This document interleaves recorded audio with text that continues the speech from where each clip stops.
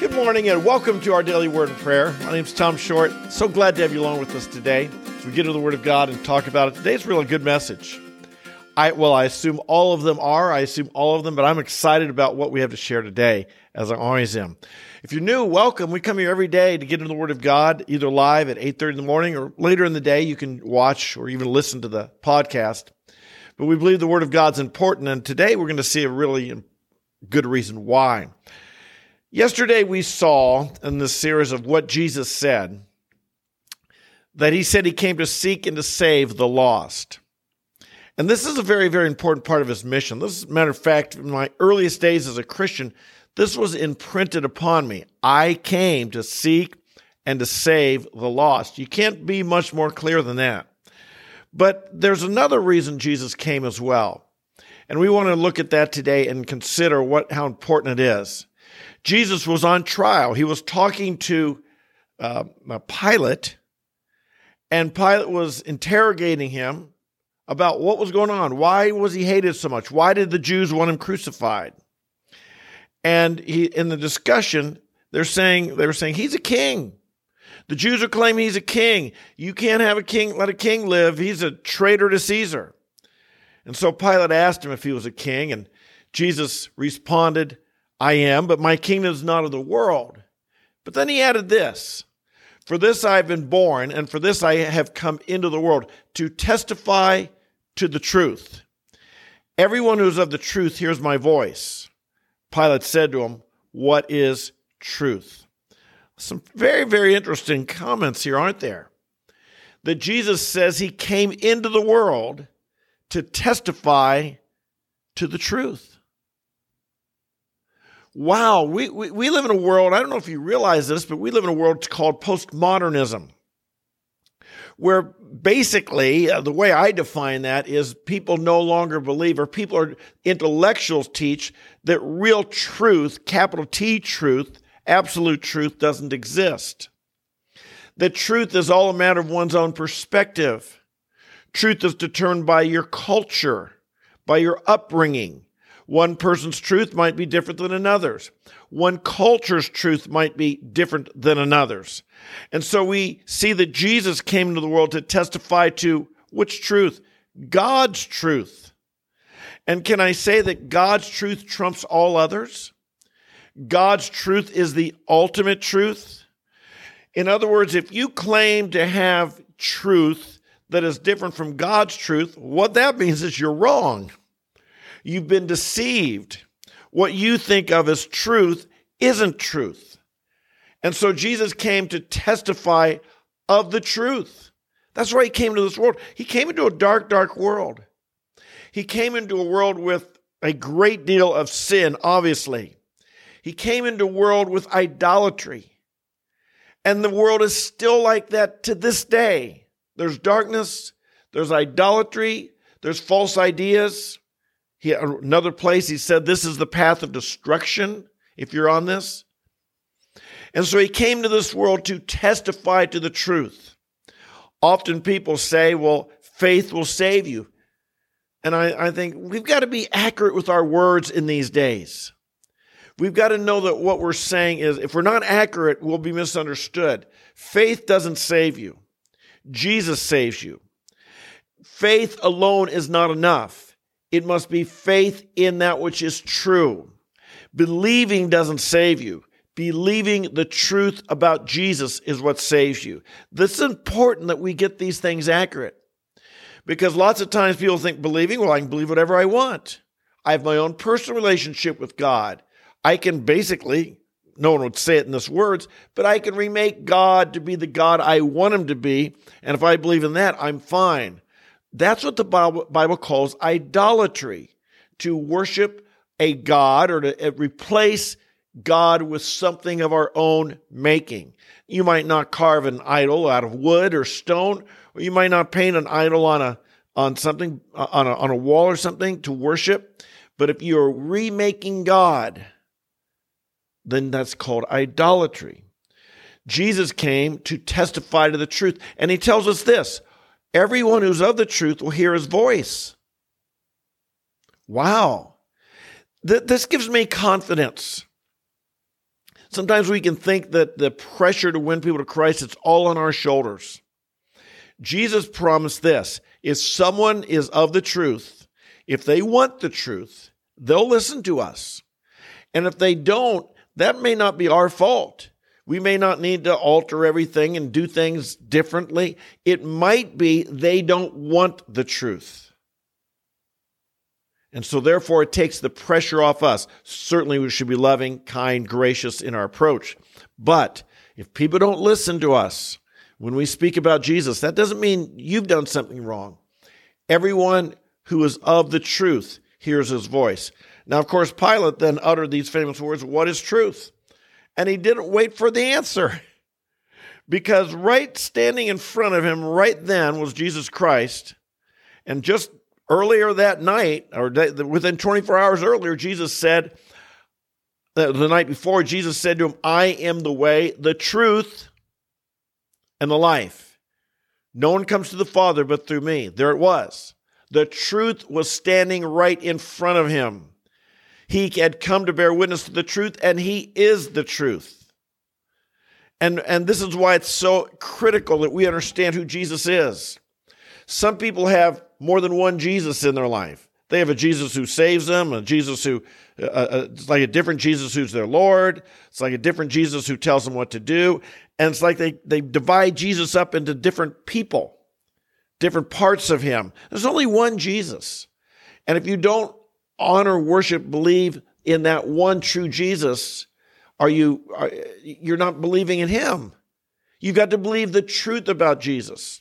And of course, we grow in our knowledge of the Lord Jesus Christ. We don't have full knowledge the moment we're saved. I know I sure didn't.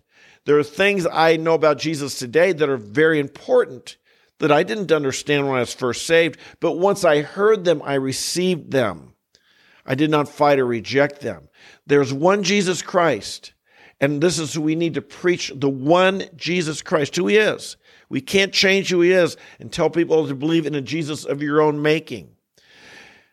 But he's gone now, and so, he sends Holy Spirit, but Jesus isn't here. And so how do we know about Jesus today? He wasn't standing in front of us like he was in front of Pilate. He wasn't standing in front of us like he was here with Thomas, who asked this question.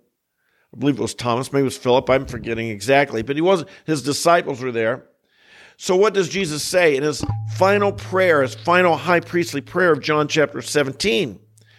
He prays this: "Sanctify them," the disciples, sanctify them, make them holy, set them apart in the truth. Your word is truth. Here again, it's the same theme.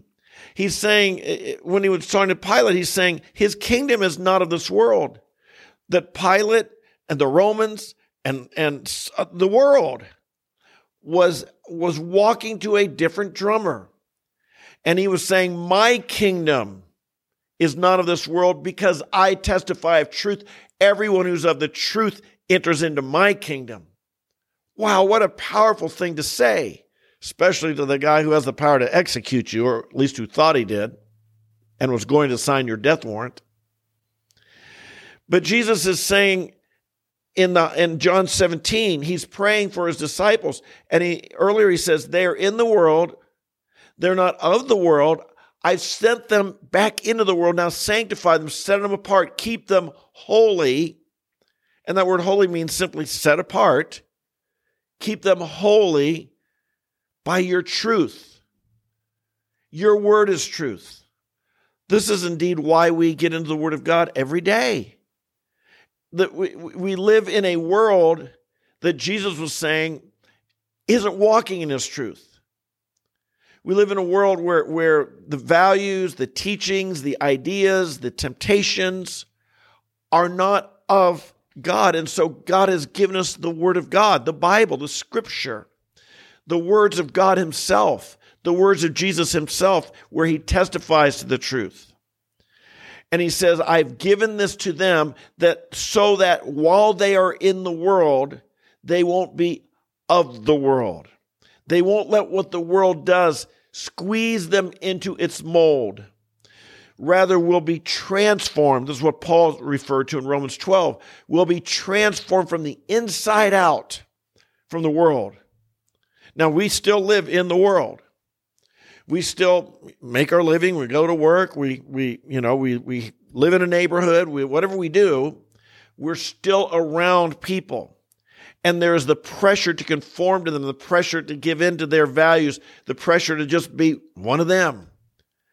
But Jesus calls us to rise above that, not to be intimidated by them and conform to their values, but to rise above and to show that life in his kingdom, with Jesus as king, walking in his truth, sanctified by God's word, is superior.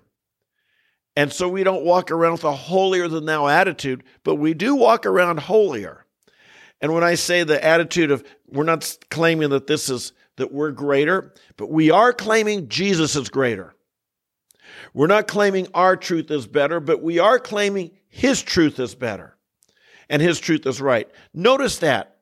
So often we don't want to be thought of as proud or arrogant, so we imply that, and why do we do that? Because we're thinking these are our ideas.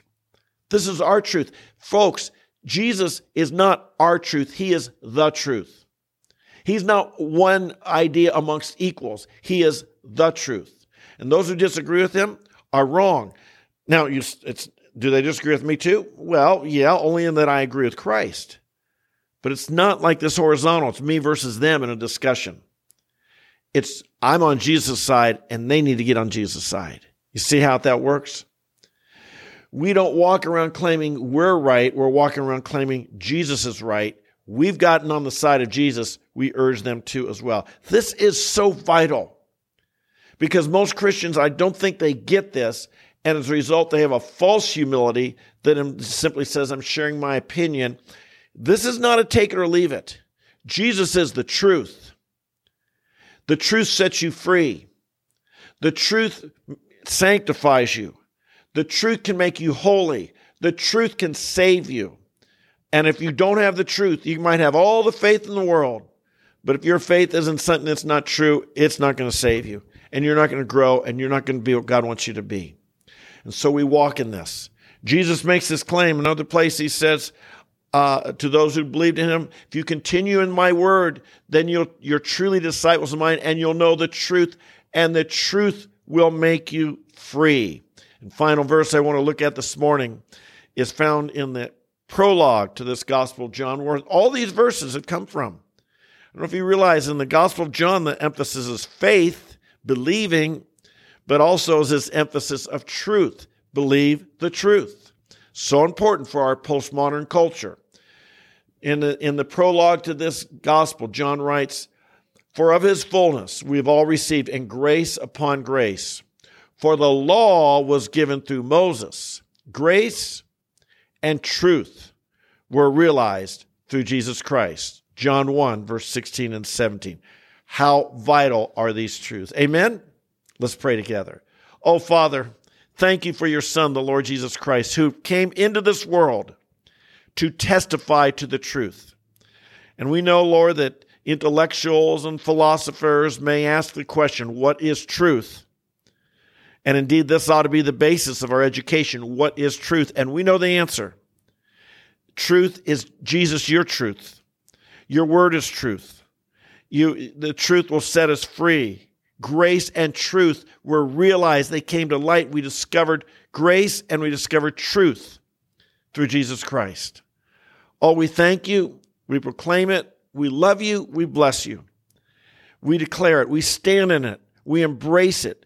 And we believe you, Jesus Christ, and the truth of who you are and what you say. We thank you and we bless you. And we love you. And today, help us to be faithful to you, faithful to your truth, faithful in your kingdom. And we pray it in your name, Lord Jesus Christ. Amen. Amen. Wow, thanks for being with me today. Don't you love that? Let me tell you something. What we talked about today is critical in education.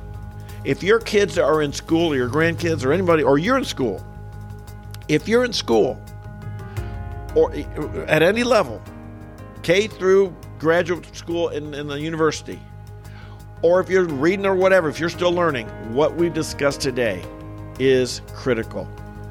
the truth. Jesus came to testify to the truth.